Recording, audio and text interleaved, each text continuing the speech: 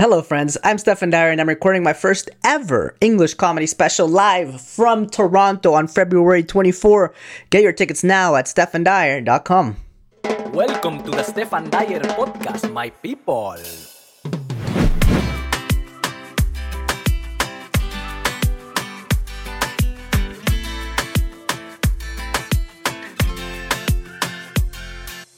Hello, my people. ¿Cómo están, damas y caballeros? Hello, my friends. Welcome to the Stefan Dyer podcast, where I welcome people with remarkable stories for amazingly vulnerable conversations. My name is Stefan Dyer, former banker turned comedian and lifestyle entrepreneur. I am in Costa Rica right now recording this, and today we have an incredible guest. We have the unbreakable Faris Hytiaa. But before we dive in, let me share a quick personal story about the lowest point in my career. It's late 2017. I just quit the bank in Toronto, and to be fair, I was struggling with comedy. On the other hand, I just proposed to my girlfriend, now wife, and we decided to buy an apartment. So I head to my old bank, Scotiabank, for a mortgage. Now, despite having the down payment and the ability to pay together, our application for a modest $350,000, practically peanuts in Toronto's market, gets instantly rejected. I was crushed. It was me and Naris's dream. The fact that I did not have a job letter and that Naris was not a permanent residence at the time made our case too complicated. That's when I met Joe Purewell, mortgage agent, our podcast sponsor from now on. That's when Joe came into our life. Joe literally saved us. We didn't know there was other ways to buy a home other than the 5 big banks. There's other banks that do mortgages too. I didn't know that. Not only did we buy our first apartment, but we later sold it to buy a bigger one when my son Liam was born. Now, the best part, Joe's team speaks Spanish. So if you're a newcomer or Latino dreaming of owning your home, even if you're Canadian, call or WhatsApp Joe right now at +1 905 330 6090. We all have really complicated situations, and with Joe, you can ask all those tricky, awkward questions without the fear of judgment. He will offer you the best rates and solutions for our unique journeys. That's Joe Purewell at +1 905 330 6090. Or if it's easier, just look at the show notes, and it's all there, my friends. Now, let's talk about our incredible guest. Faris Hytiaa is a Sudanese-Canadian stand-up comedian in just 2 years of stand-up. Faris was featured at Yuck Yucks, Just for Laughs Vancouver, Toronto, Montreal, and Sled Island 2022. Faris then partnered with TELUS Story Hive to film TELUS's first ever comedy special, Send Help, released in February the following year. After releasing the special on YouTube in 2023, Faris was named as a new face of comedy with Just for Laughs, showcasing at the festivals in Montreal and Toronto. He's toured all over Canada and has worked with major acts including Dulce Sloan from the Daily Show with Trevor Noah and Neil Brennan from Netflix and The Chappelle Show. You can hear Faris on the Just for Laughs Originals album, Substitute Teacher Energy, now playing on SiriusXM and available on all streaming platforms. And now, enjoy this episode with Faris in 3, 2, 1, go. Welcome to the Stefan Dyer podcast. I have here the unbreakable, the unmistakable, the highly capable, the invincible Faris. How are you doing, buddy? Doing good, man. I love that Wu-Tang intro. This is awesome. Yes, sir. 8:30 in the morning in Calgary, and I'm waking you up like that. No, man. And I've never been happier. This is, I think, the best I've ever been woken up. I love it. Pure comedy talk. We're going to jump right into it. So I met you at Just for Laughs. We were both in the festival. You were doing New Faces. I loved your set. I love your calm delivery. Super witty, super original, which no hate to other people and other comics, but I I find that like your delivery is very original. Your material is very original. And I guess in many ways, like I know you're very talented and successful, but I think that's what New Faces kind of looks for. And you were one of my favorites, that's for sure. When did you get the news? Where were you? Were you excited? Oh man, yeah. This is how you know like how much of a game changer I think comedy like or like these big festivals can be. And first I'm very that's very sweet of you. Thank you for yeah, likewise. I'm no Stephen Dyer, but you know I'm working on it. Um I where was I? I was I was on my friend's couch in Edmonton when I got the call. Like, and my friend, by the way, not doing great financially either. I was it was a rundown couch. It Yeah. was, it was one of my best friends in the world too. He'll be there soon enough. But, um, I was on my friend's couch in the morning when, yeah, the booker for Just for Laughs, shout out Neil Bansell, Yeah, Neil called. is great. And I was actually a lot. I think I probably looked a lot like I do right now, just bags under my eyes, trying to get my bearings. And yeah, he's just like, "Hey, do you like are you busy?" I'm like, "It's the morning, and I do comedy in Canada. I'm not busy." Um, and he goes, "I just wanted to invite you to Montreal to as a new face of comedy." I'm like, "Yeah," and it's one of those you just wake up. Yeah, man. It's skip coffee that day. Yeah, you're just buzzing. You know, you're everything's kind of bouncing around your head. You're like, oh my God, is this even real? Did I just get pranked? You're like looking at your like call history. It's like, no, that's what it says he called. It says it was him. So like, yeah. It even changes how you walk outside. You're walking outside your friend's apartment, and you're like, "Why is nobody saying anything to me? Why am I getting no pictures, paparazzi?" Like it makes you feel amazing, eh? Well, it's not even it's more like because you have to keep it a secret. Oh yeah, You have to keep it a secret. So like I think it was like I was like walking, I had like the weight of the world on my shoulders. I was like, oh no. I was like, I can't tell anybody, but I want to tell everybody. yeah. Uh, and then thank God, like I had a 3 hour drive a 5 hour drive that day. Well, it was July, 3 hours. Yeah, so I'd moved to Calgary by then. But yeah, it was. So I was just in my car, and then I was like, okay, I'm gonna make a list of everyone I trust and tell all of them. Yes. I'm just like in the car calling people and like crying. I can't believe I actually got it. And yeah, What was but the what was your showcase like? Did you what was your process? So for people who are listening to the podcast, and my audience is a lot of Latinos, newcomers, a lot of comedy fans, and they don't know what the so I was part of the showcase here. What was the day like for you? Was your showcase in Calgary? Did you go with your greatest hits? Or were you like, I'm going to try, not try, but like go with some that may not be popular just because I wanted to have a different point of view, original, different, so that I can like stand out? And how did you prepare? Were you nervous? Did you smoke up a little bit? Did you have a few drinks before? Like, what was your process before? well, at the time, I was living in Lethbridge, Alberta, which is like a small town near like the U.S. border in southern Okay. Alberta.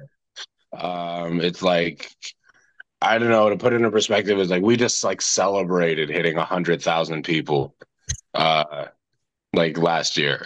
we were we're like, guys, we did it. We're a city. So it's like not yet. We're not yet. I don't think 100,000 to qualify, but it was a very so I had to commute up to Calgary to do showcases. So like thankfully like the last couple of years like I've been getting like I'll be put on these showcases as yeah just out of Lethbridge, but I would have to go and do them in Calgary. And yeah, so I think like I went up and yeah, I kind of took a swing that day. I ended up doing it was my set was one joke. So Wow. it's like a 7 minute set or whatever. What was it about? Um, it's about how I think that when slavery ended, it left like a hole in society in the West. Just like it was so important, like into like the fabric of like it's how we built North America. So Oh I feel yeah. like like when it ended, it left something like we like an emotional thing. And my theory is that we filled it with dogs. So that's what like the bit Oh yeah. is I that think a part of that bit was at just on the Just for Laughs Instagram, right? Or was it on your Instagram? I saw yes, it. yeah. So I ended up doing it in Montreal also. So like I showcased with it in February, and then I ended up just doing it in Montreal. Because I love like taking a chance. I love putting Let's my whole career on go. it. I love taking the biggest moments of my career and gambling with them. So if you want advice on what not to do, don't do that. But do Yeah. just like there's like I had very good sets that were very strong and personal that I could have done. And I was like, no, no, no, no. I want to say the craziest thing I can possibly say. And Did it yeah, kill take that every day in the showcase? Did it do well? oh, it crushed. Yeah, yeah, yeah. It ends up it's one of those jokes where it's like it either bombs super aggressively because it takes everything that North Yeah. Americans love the most with the part that they're most ashamed of and pits them against each other. So um, it's one of those where it's either, like applause breaks galore or we hate you. We're going to, like, we better not see you outside. Um, and thankfully, like I showcased like at a comedy club, and it's one of like Canada's like premier comedy clubs, the Laugh Shop. So they tend to love just like comedy. So for them, they're like we're on board, and and then it worked in Montreal too. So Oof. Amazing, man. Congrats. No, I saw you perform during JFL Toronto here. I loved your set, but I want to take it back a little bit. Going through your bio that we heard at the beginning, it seems like you had a very rapid growth, and not taking any credit, like to the contrary, giving you more credit because in just 2 years of stand up, you've already done Yuck Yucks, Just for Laughs, Vancouver, Slit Island. What do you think? I know it's hard to draw conclusions because it's you talking about your career, but what do you think that you did different to have a fast rise compared to people that may have been doing 10 years stand up and still haven't got the call, you know? well, I honestly I think there's a lot of luck involved. I think there's a couple things that kind of contributed to that. Like I started stand up in Lethbridge, so I started in like a small place. There's not a lot of comics there. There is a club. And then I think it was like I maybe done I think like 8 sets before COVID hit. So I started Wow. like 6 weeks before COVID. Then we got locked down for whatever it was. In Alberta, we had like this gap, but it was like we were locked down for like 4 months. It wasn't that long, our first one. And then when we reopened, the club is trying to run and they can't afford to pay anyone other than headliners. So they stopped bringing in hosts and middles from out of town. So they needed locals. I had 5 minutes of, I had a loose five, right? And they're like, we need you to host. We're not getting people from out of town. So then I had to learn how to do crowd work and how to turn over material really quickly. And they just threw me in the fire. There's 8 people in the audience. By the way, they hate black people. Figure it out. Oh my God. That's They hate. insane. Yeah. So I was just in the grinder immediately. And so I think that's really, and then for me, I've always been one of my mantras, one of the things I live by don't ever let them see you sweat. So for me, it's like, I'm just okay. All right. This is the hand I was dealt, and I fell in love with comedy in the 6 weeks I was doing it. I just want to do it. I don't care where I am. I don't care who it is. I'm going to figure it out. And then I just wrote and wrote and wrote and wrote and wrote. And then I had, you know, 30, 45 minutes of stage time every weekend. You're right, doing just hosting shows. Yeah. Um, and in difficult rooms. So Yeah. that was the thing. Like with COVID, with we had like it was very like especially at the time. I think like the clubs expanded a lot now, um, and whatever. But like at the time, it's like it was a boys' club. It was so it's just like old white dudes, and they want to hear you bitch about your ex-wife. And if that's not what you have, it's going to take a lot for you to win us over. So yeah, man, it was just that. Like, I think any comic thrown in that situation with any level of a work ethic, I think develops very quickly.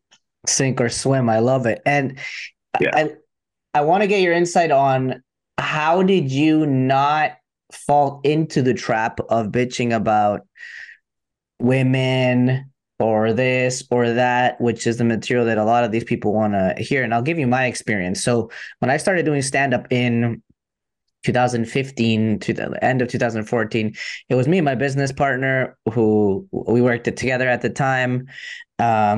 I used to do Vine back then, sketch comedy online, and that's how like that was my beginning in comedy. I guess he used to do street storytelling in Colombia, and one of our friends invited us to an open mic, Spanish open mic, where you could do music or poetry or whatever you want. And he asked us to do stand up. We'd never done stand up. For whatever reason, we went on stage together. Don't ask. And we were on stage together and we did like a show every 2 months for the first 3 years. And then we quit our jobs in 2017. But just delusional, pretty much. but hey, here we are. Now, when we started doing these shows, I had never done stand-up, and because we started in Spanish in Toronto, most of the audience was from like all of the audience was like 13, 15 countries from like Brazil, Argentina, Venezuela, Colombia, Mexico, Costa Rica, everywhere, because we all speak Spanish, just with a slightly different accent, but we all speak Spanish. And they like I wanted to like it's not that I wanted to, but my stuff is slightly more observational, I would say. And it wasn't like relatable to them. They wanted to hear about the mother that would hit you with the flip flop, and they wanted to hear about sex, and they wanted to hear about like I don't know, parties back home and all these specific. yeah, and something that is relatable. And my business partner, who is a great storyteller, to his credit, would just kill every time. And I would just fucking struggle because I came here when I was 15. I moved around a lot when I was a kid. I didn't really grow up in Costa Rica or in Latin America because I kept moving around. And I was always like an immigrant in each of these countries because I was never from there. Even in Costa Rica, I grew up in a Peruvian household. My whole family is Peruvian. So I never felt like local, you know? And I just like as a survival mechanism, those first years, I had to develop some sort of material that would connect with them to not fucking like die in each of these shows. How did you decide to not develop a little bit of like to throw them a bone to just like connect with them a little bit, or you were just like fuck this, fuck everybody, I'm gonna do my own thing, I'm gonna die anyways because I don't have that much experience anyways? What was your train of thought in going into these shows at the beginning? Well, okay, man. That's actually really cool. I didn't know a lot of that about your come up. But obviously, like we've talked a little bit, you've talked about your Peruvian upbringing and stuff, but I didn't realize how much you've moved around. Yeah, That's and because I mean I see that in your stand up like obviously like going through clips and all that, like you're like, oh, Venezuelans are like this, and Costa yeah. Ricans are like this, and Colombians are like this, and it's like it's really fun to watch. That's Thank you, really man. cool to see. And then sorry if this interrupts it, and like No, no, no, I'll go get ahead. But I wanted to like, is where did the English side start? Like of your stand up? Was that like after then in Toronto, and you're just like, oh, I'm gonna try this in English too? Yeah, so I took my first ever English, actually my first ever stand-up workshop at the end of 2016, right Mhm. before quitting my job in 2017. Because we started doing stand-up in Spanish, and that's all I had done. Pretty much we did like, just to be like very transparent, I did like probably like 30 shows in 3 years. Mhm. Because there was nobody to do shows in Spanish. We created the scene in Spanish, Yeah. and then I practiced my public speaking and got feedback that I was funny at Toastmasters. Since 2012, when I worked at the bank here, I worked at Scotiabank for 7 years, and there was a Yeah. Toastmasters public speaking club, and I started in 2012, and I would get feedback any speech that it was funny, and that's why I ended up trying stand up. But pretty much, I did my first ever show in English, like my level one grad show in September of 2016, and that's when I kind of started. But because we needed money, because we had quit our jobs, we've focused hard on the Latino niche. So I pretty much probably get like, I don't know, 30 sets in English a year. Uh, Mhm. and then I do like triple that in Spanish or more. Of course. Yeah. Okay. Damn, man. And now you're about to tape an hour in English.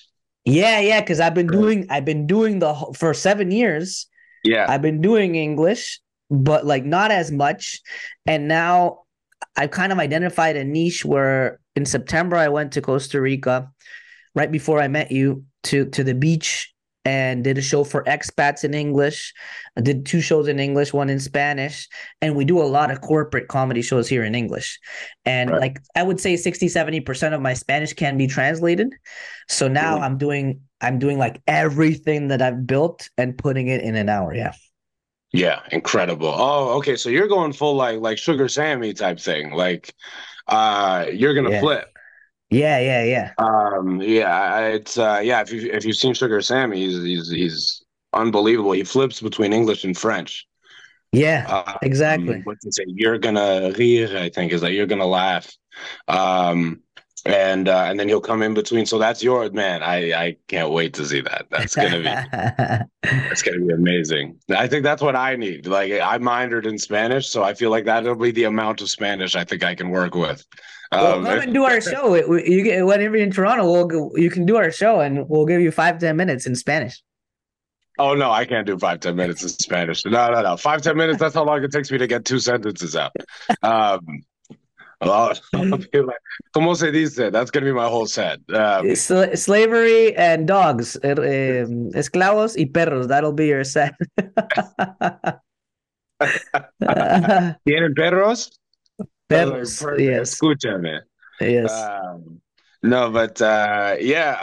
I okay. Now I've blanked on the question that you asked me So before. yeah, how did you not give in to having to do that Oh, material in front of this white? Because I remember when we did the Just for Laughs party, the Just for Laughs / Netflix party that one night, you told me a story about how you went to this small town in Alberta and like somebody fucking yelled something at you and you roasted them and then the club owner didn't allow you to come back or something, or you roasted the club owner or something. oh yeah. That's more of a fun story. Yeah, That yeah, one yeah. was because like that set I was killing. So like that was it was like a New Year's Eve thing. Like that was whatever. Like a guy heckled me, I roasted him. It happened to be that he was the owner of the only venue in that town that books stand-up comedy. So then effectively I just couldn't go back to that whole place. But I had a great set. Everyone loved me. They wanted me to come back. It was just the owner that was and even the owner loved me too. It was after the fact, people kept on telling my jokes back to him. So they kept saying everything I Oh, said to him. yeah. Um, over and over for like weeks after the show, and then he was like, "You're done." We're at first he was like, he stopped booking comedy. He stopped booking comedy altogether for months, and Wow. then And then a different comic kind of reached out, what's going on? Then he kind of told him what the problem was. And then he's like, okay, what if I just don't book him? Can we bring shows back? And then he's like, all right, Yeah. fine. So, Well, that's insane, man. but that's been like that's been a positive story. Like at least like behind the scenes, at least with comics and all that, everybody's been like, that's pretty Yeah, dope. 100%. So, Did you have any yeah, negative experiences at the initial club where like during the pandemic?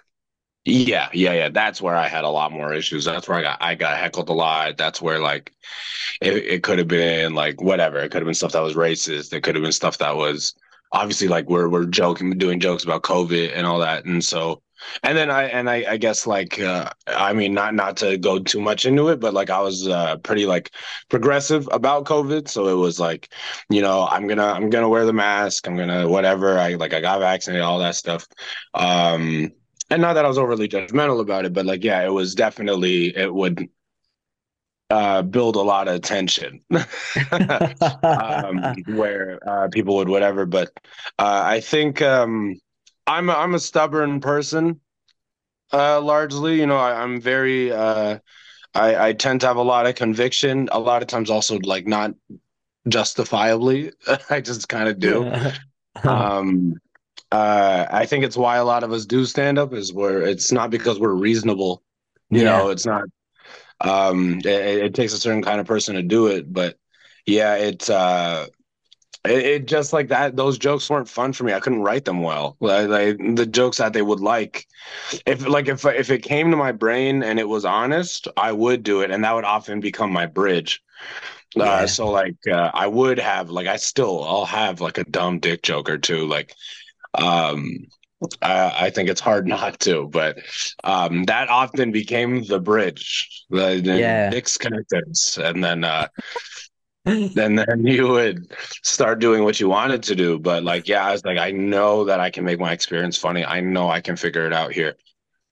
And in my brain, it was like, I knew from the beginning I didn't just want to do stand up in Lethbridge, Alberta. Yeah. I knew I didn't want it to start and end there. So for me, it's like, okay, if I can make what I want to do work here, then it's already going to be airtight by the time I get out. Yeah. And that was my mindset was like, I'm going to make it out of here. I'm going to make it past here. And I want to be ready for the world. I want to be ready for the bigger places when I do it. And then my head is just like, I'm going to do it. I'm going to figure it out. Which now looking back, it's like that was crazy. That was insane. You have to You're be out of it. fucking crazy in Yeah. many ways. Like I look back and I'm like, I quit a senior manager wealth management job at Scotiabank, Yeah, that's downtown crazy. Toronto, the pride of my family, Hmm. to tell jokes in Spanish in a Yeah. country that does not speak Spanish. So we got a country that doesn't speak Spanish. Their second language is French, and they don't speak that either. So, like, you're Just, speaking a language that's not even on the list. yeah. Just you got to be like almost Yeah, delusional. it's great. And also like when I saved up a little bit of money to buy myself a year, I always tell that I was 29 at the time. I did not have kids. I did not have a mortgage. I was not married. And I was like, well, fuck it. This is the time to take risks. And when you have immigrant parents or parents who are not from here or like you, it took a while for me to give up this thing that they were really proud of because they paid for my education to come to Canada. We moved around a lot. I became one of the youngest senior managers ever at Scotiabank. And like my family was fucking proud because Scotiabank is something that exists back home.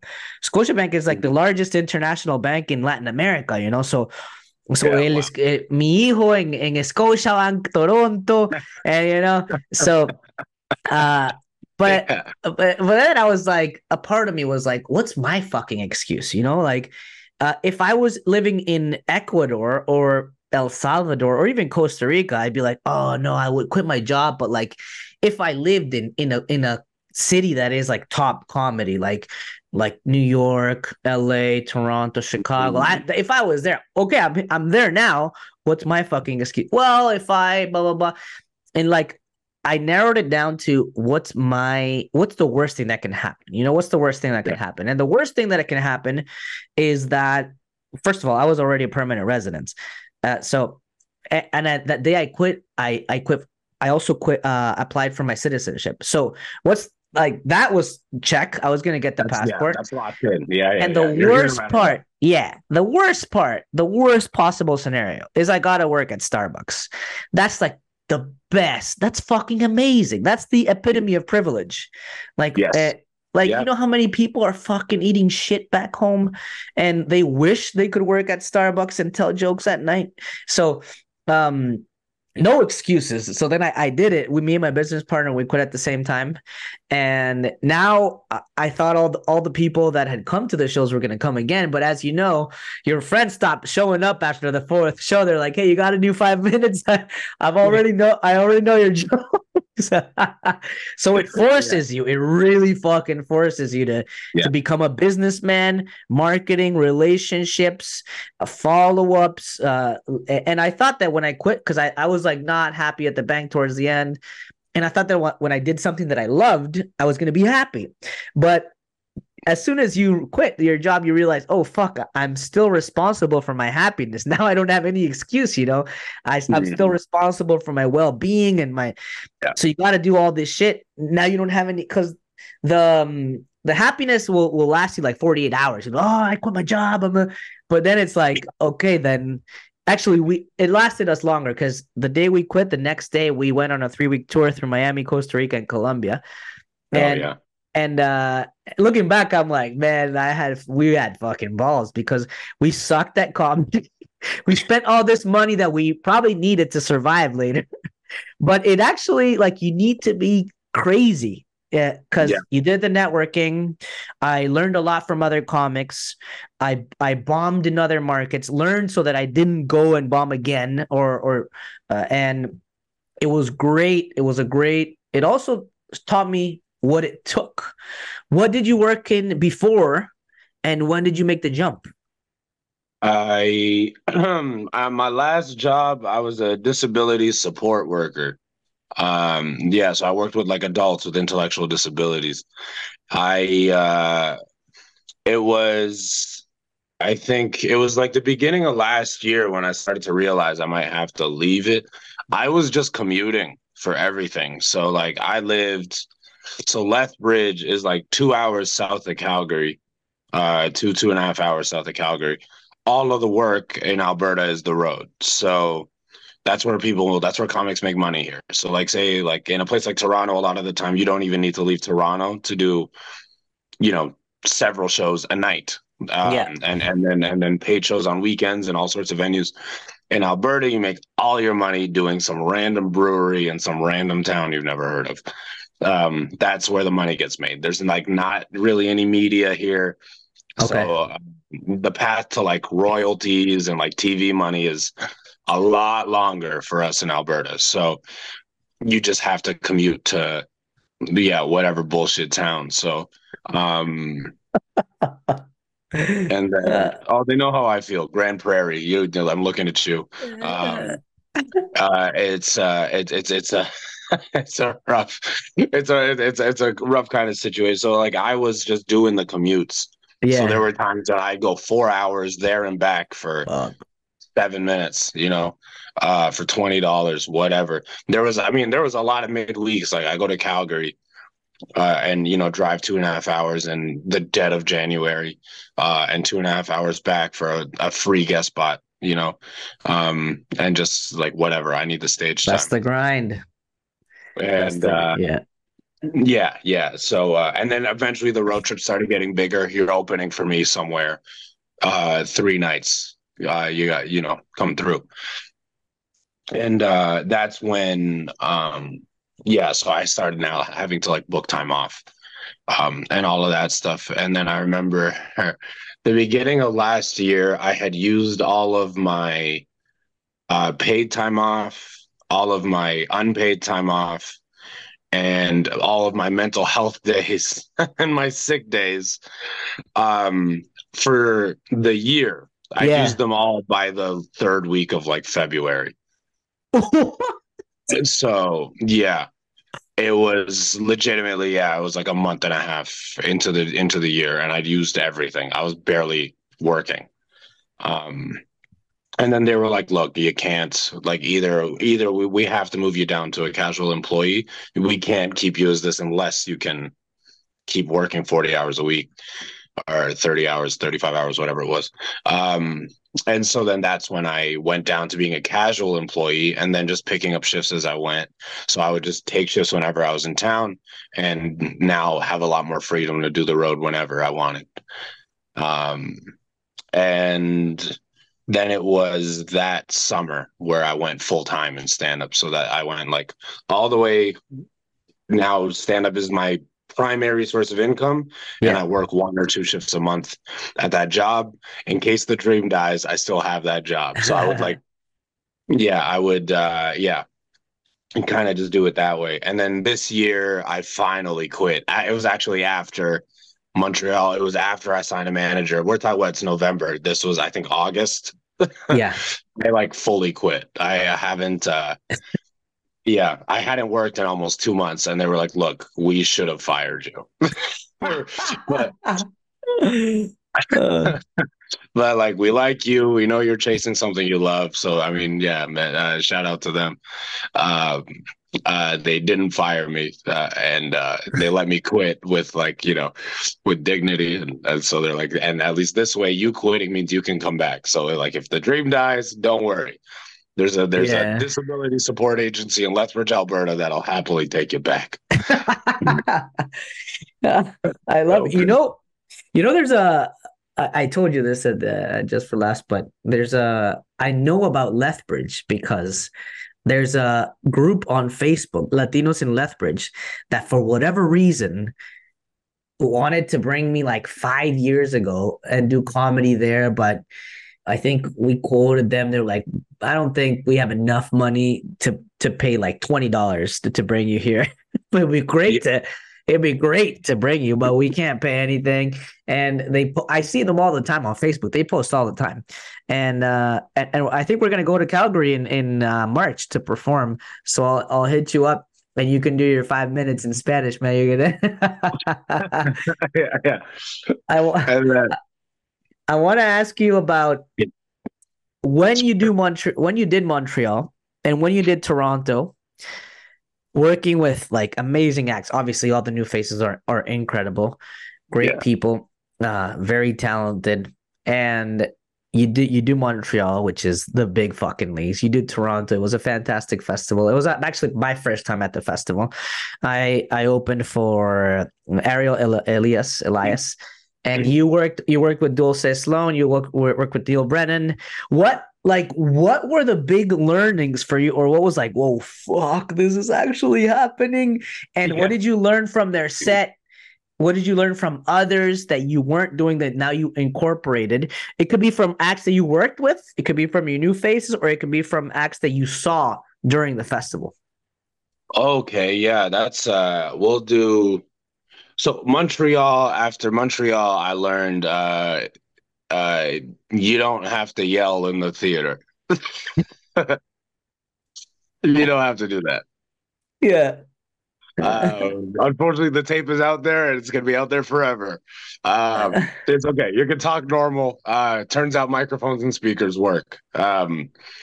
Uh, that's turns out technology's there. I don't know if you know that, but the technology's here. You can work a theater and not yell. Um, but Yeah, and it's like you can tell from the footage of my new faces that it's like, oh, it's his first theater for sure. This guy's never done one before. Yeah. So I think that was that was the first lesson. But yeah, I think working with I think Dulce and Neil, um, I think the one of the blessings is they're both again very headstrong, very I'm gonna do me by Yeah. come hell or high water. I'm just gonna do me. and my people will come, and look at where that's gotten them. I think with Neil Brennan, it was, I think, watching him, it's his use of similes, if you know, like similes and metaphors. Yeah, like um yeah, using the word like, it's, I think I haven't probably seen them, like, I haven't seen a comic like lean as hard into it. And he's the way he writes them is incredible. And for me, it's always been like, I've always felt like this weird pressure of hey, don't, you can't have like a system, you can't have a formula. And then when you look at everyone that's ever done well, they've all got like a formula.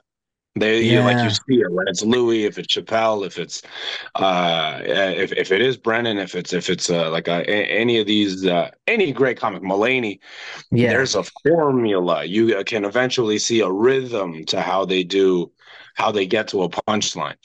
And I think with Neil, it was especially like distinct. It's so clear.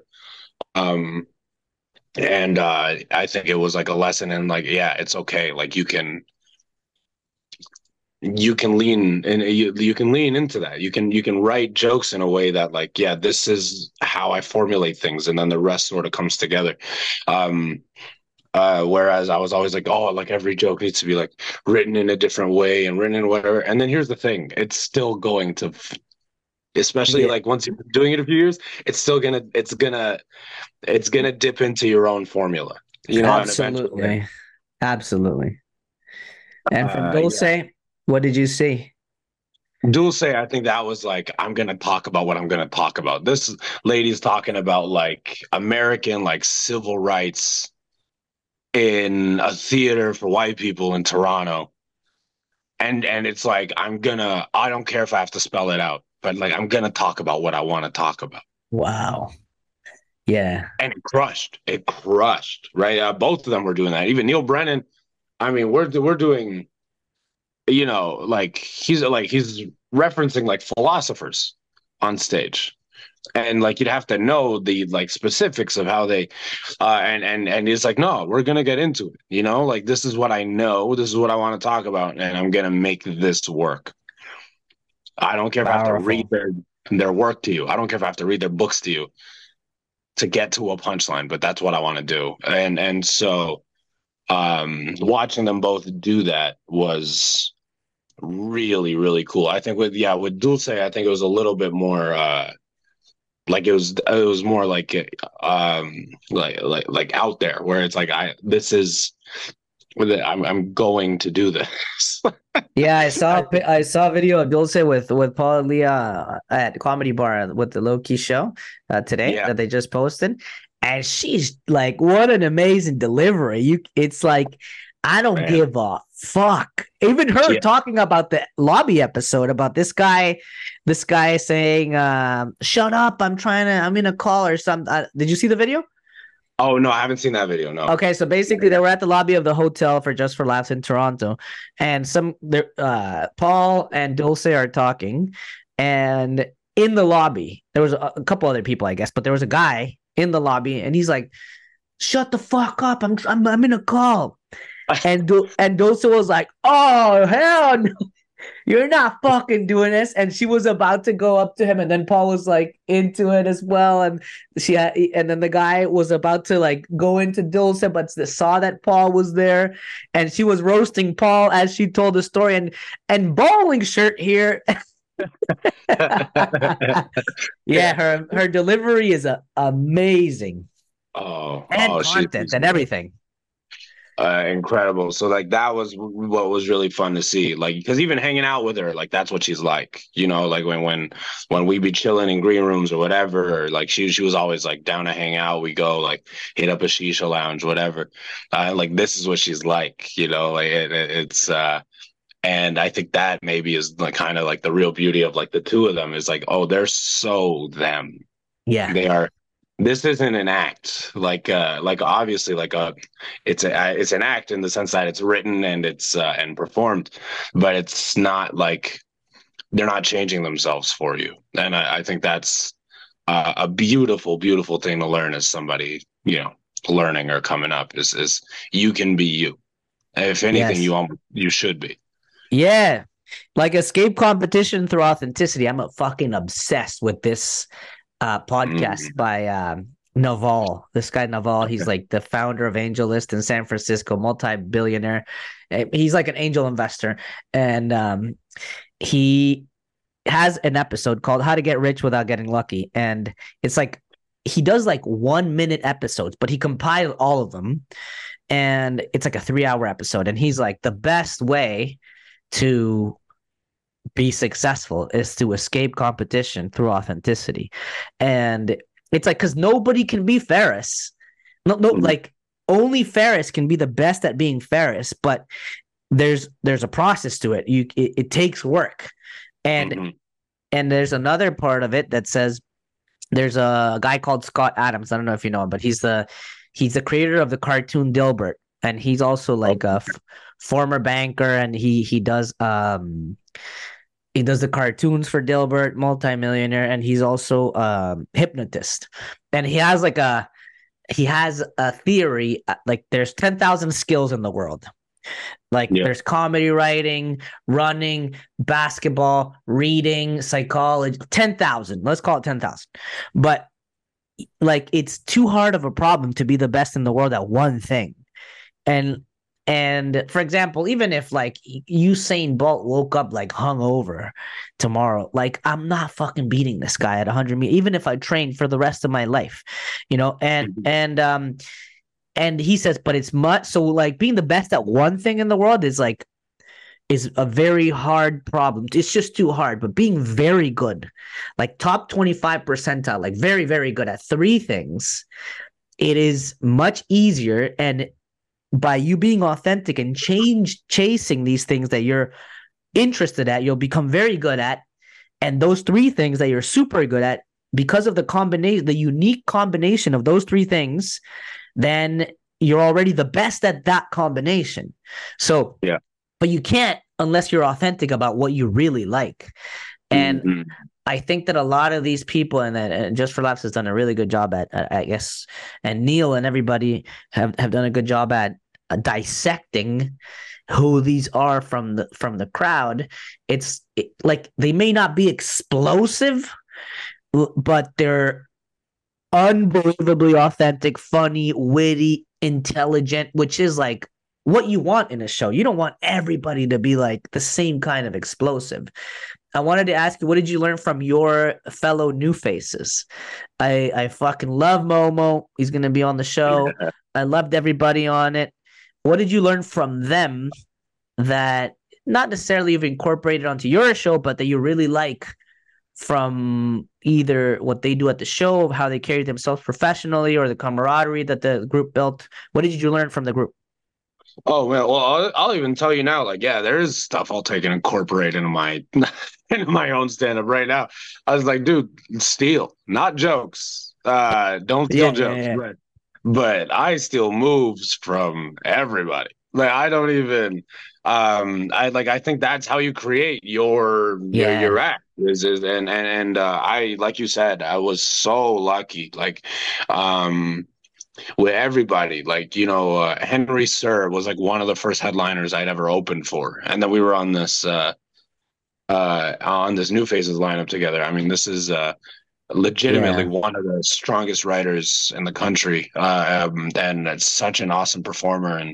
And and I mean, I think he's just like an example of like he's one of the few Canadians like past at the cellar that's like doing these other things. So if I mean, and he's someone who's like been capable of like writing about really difficult subjects, yeah. He's uh, great.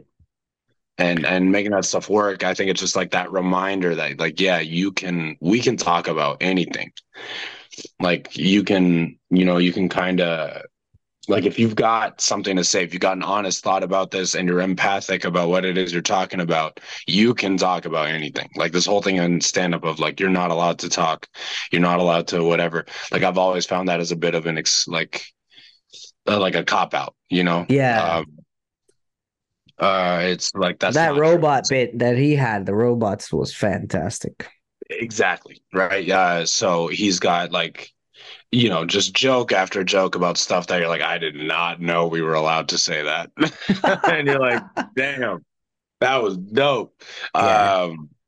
And yeah, so I mean, obviously, like he's great, and like everyone, like Natasha, Lynn Miles, Dakota Ray Hebert, like putting on like that girl lives in just the most like when we talk about like remote parts of Canada, like she's in like central like Saskatchewan, man, and she's built this entire thing. She's built like such a massive career in film and stand up, and is again like just such a great example of like you can do this from anywhere. Yeah. 100%. um to Brendan D'Souza, like you said, Momo, um is like one of my best friends, and such a great example of just being yourself. Like I'm me, I'm happy, I Yeah. like I'm gonna have fun, you're gonna have fun, like we're just gonna like he can just fill a room with so much love. Ryan Williams, like one of the funniest people you're ever gonna see. Like he's just so in your face, again, so him, he's so Yeah. himself. Ryan, I don't want to missing on Maddie Kelly and all these people. Maddie, another person who's like figured it out in multiple channels. Like this girl's writing sketch, she's doing podcasting, she's doing stand up, she's acting, the whole thing. So it's seeing people be able to be successful in multiple areas, that like it's okay to experiment. Like they're the ones that inspired me now to like, like we're writing for TV now, we're working on a show, like there's like all this other stuff, and that's been kind of like I've kind of had this one track mind of I can only do stand up. I'm doing stand up. I think I'll only ever be able to do stand up. I won't be able to do anything else. And I think it's been like my peers that have been like, no, you can be good at this and you can do other things. You can have fun, Absolutely. enjoy yourself. You can diversify. And if anything, that's going to enhance your act. That's not going to hold it back. What was the name? I had it. Funny Man Chris, or what was his name? The guy who has the mustache, uh, Um, who's not that tall. who's not very tall? Who? Oh, dude, yeah, Spencer Spencer. Adams. So yeah, Yeah, so unbelievable, man. yeah, I'm short myself too, and I like I've heard a lot about being short, but the way this guy tackled it was just you think everything's been said and done, and yes. this guy made me laugh so much. And the cool thing is super kind. Everybody's super kind too. Hmm. Yeah, no, and I think I've always said like I think anybody who really knows what work is tends to be kind. Uh, Yes. well, because like yeah, if someone else is where you are, then you know what it took to get there. Yeah. Nobody hates from above. Yeah. Nobody hates from above. So yeah, it's like yeah, if and I mean if you are, then obviously then there's something to be said about how you got there that now makes you question how other people did.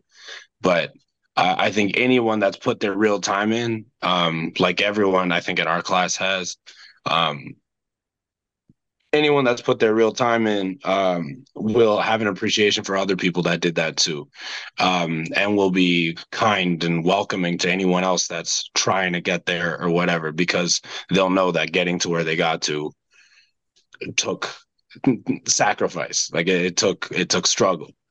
And so yeah, it's so it was nice seeing that even where we were at. Yeah, and shout out like Michelle too. Michelle Forrester was um so funny, man, in Montreal and in Toronto, and yeah, really putting on for.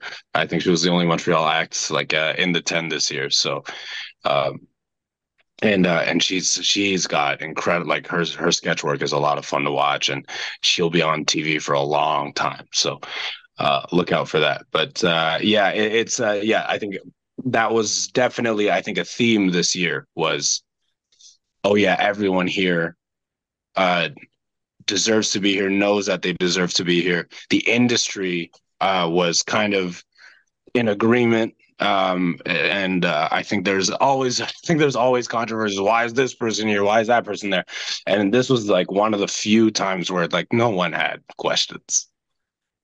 Yeah, Nobody, man, it not was a very, outside, very, not inside. So very strong class. I wanted to for such a strong class. I obviously great performances, great stage presence, but I was in love with the writing, and I think you're a very strong writer too. For people listening, obviously we have a lot of comedy lovers. What three pieces of advice would you give to people that want to get strong, like in writing? Is it taking a specific course? Is it doing reading a specific book? Is it writing every day? When do you write? What have you seen great writers do? I feel like mm, success leaves clues. So what have you seen that great writers do that could be implemented into aspiring great writers' day-to-day habits? okay, well, let's think. Like, yeah, I always try to, for me, like, so my process is a little bit unconventional in that sense. So I don't know how good my advice is going to be on this. But the way that I write is I write whenever an idea comes to me. So for Yeah. me, that is most days, like something will, but it's not every day.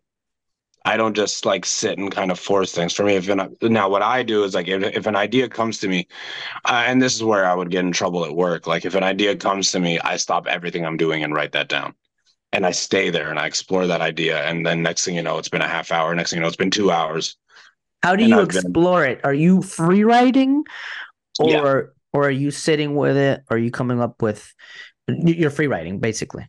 Yeah. So I'll just write down all of the thoughts that come to me, and then the other thing too is I obsess. So even when I stop writing, I'm only thinking about that joke until I can like get it out. So I'm now distracted for the rest of my the rest of my day, whatever. Like I'm so like it just gets really stuck in my head, and then every time something new comes in, a new angle, a new tag or a punchline, then like I just write it down. I like type it into my phone or whatever, and then I'll go home and try to like rewrite it, um and then that's how my process will go. So sometimes that can be like 3 or 4 days I'm not writing, uh and Mhm. then and then I'm writing every day for the better part of a month or whatever.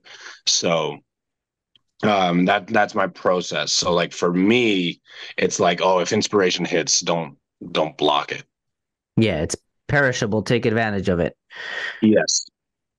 So uh yeah. So yeah, that's first, really I good. guess write whenever the idea comes would be to develop the writing.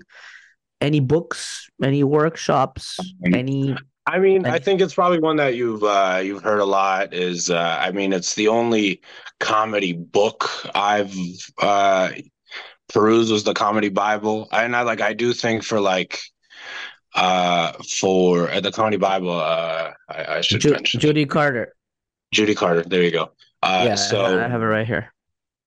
yeah, so and I think the Comedy Bible is really good for structure. So Hmm. I think it's like, oh yeah, here's a lot of angles you can take on one idea. I think it's really good for expressing that stuff. I think it's really good for like learning like little things. The rule of three is very, very uh like that doesn't go away. The rule of three is like it's like the pick and roll in basketball. Like the game is gonna change. It's always gonna whatever. That is one of those things that will always be implemented in some way, shape, or form, no matter what. I think otherwise, yeah, I would say, um, what is it like? I think one thing I've heard a lot: kill your babies. You're gonna write something that you like. You're gonna write something that you love. You're gonna say something that you love. It's gonna work, and then chances are it can be better. Um, It Hmm. can be different. It can be whatever. And you got to be able to self criticize, self whatever, and in an honest way, not like in a self like hating kind Yeah, of way. yeah, yeah. Um, where you can be like, oh wait, there's a different way to break this down. I can go deeper into this topic. Don't stop at the laugh. I try and find a deeper place to take it. And I think you will, but you have to be willing to break down something that you enjoy. Um, and deconstruct it. And other, I mean, I don't know how much advice that is. I don't even know if It's there good, man. is, but like it's a word salad. No, Um, that's fantastic. I love it. Well, comedy is one of these things where you don't get a diploma after 4 years. It's like it's as a meritocracy as either you're funny or you're not that night, and you can be the best in the world and suck that one night. People are not gonna laugh. I mean, obviously, if you're very famous, they might like laugh a little bit more than if you weren't. But at the same time, you could be very famous, go into a room where nobody knows who you are, and you still got to win them over. So mhm. it's that's why I think I love it. I I'm I think we are the sick, twisted type of people that lean into that pain of torture every night, where a lot of people might not, and a lot.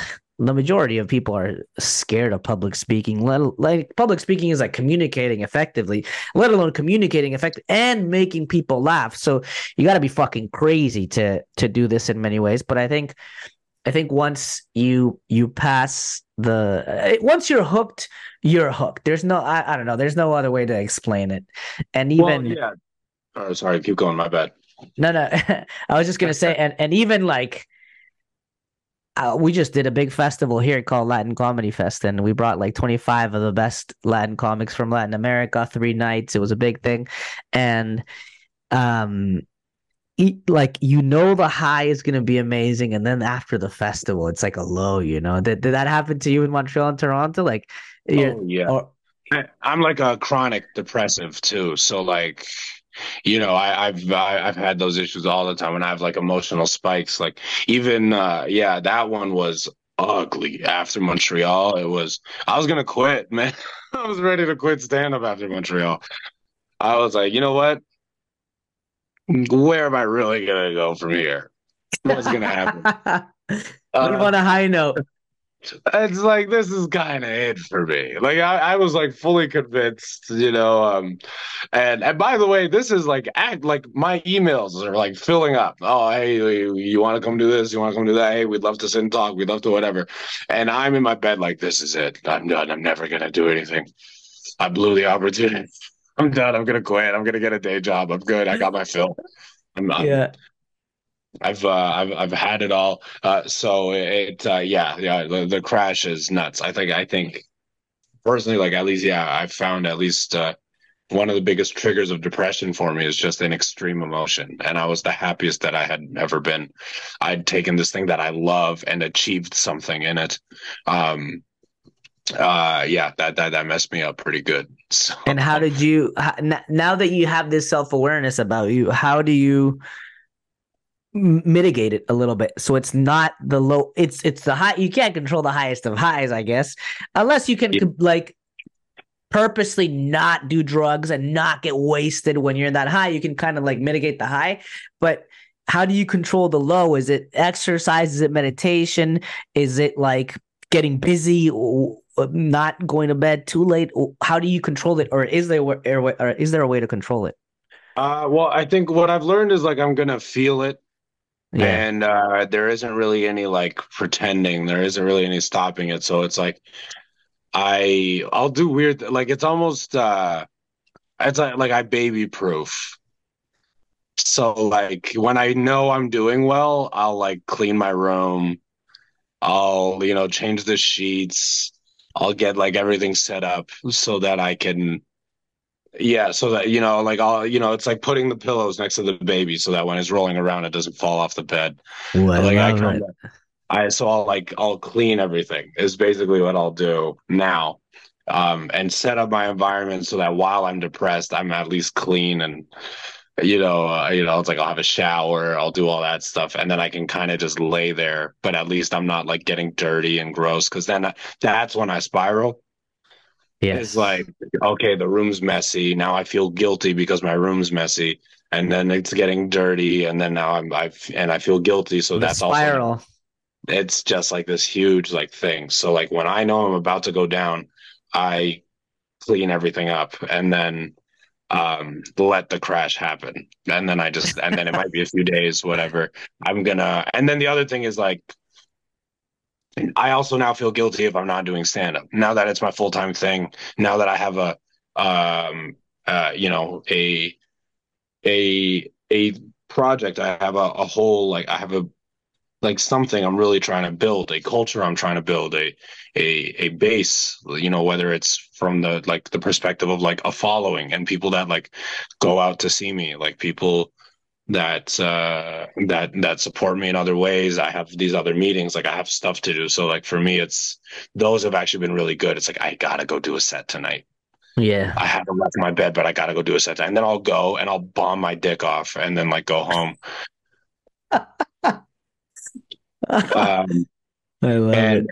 and it's good, right? Because then that'll happen, and then I'll feel bad for bombing. So now I start like zeroing in on like, okay, I got to fix it. Then I get absorbed by that work, and then the next day I go out, have a good set, and often, like as you said, like it's addictive. So you get that jolt that usually resets the system, and then is a lot more likely to snap me out. So yeah, I think does that explain it? 100%.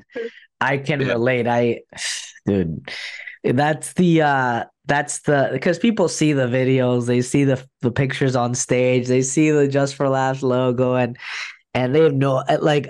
So we just did this festival, and we had So when we quit our jobs, we started teaching stand up comedy and public speaking. So we had this like combination called public speaking through comedy. It was a 7-week workshop to speak with confidence, overcome the fear of public speaking, learn how to do stand up, and then graduate in front of an audience at Comedy Bar.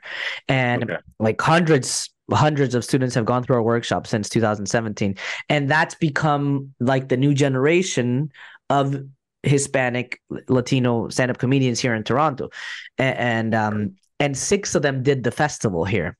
And I told them on the Monday after the intense week, like Wednesday to Sunday, I told them on the Monday, guys, you might feel like shit today, but just know it's normal. It's like the post festival blues depression. And they were like, Yes. "Oh fuck, I thought it was only me." Thank you. It's better to eat shit collectively than to like Yes. just eat it by yourself. I love it, man. Dude, Yeah. I have one last question as we close the episode, and it's the champagne question. Every guest gets this question, and it goes like this: If we were to meet a year from now with a bottle of champagne, what are we celebrating in Faris's life?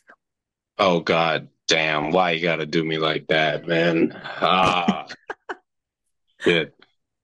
Um, I One year, mean, late 2024, maybe early 2025. yeah. Oh God. I mean, the easy out here is I already know I'm taping something that'll come out like in the middle to I think like in the fall of next year. So it's like you're on TV, kid. So like I know that's happening. So like Yeah. that. We can do that.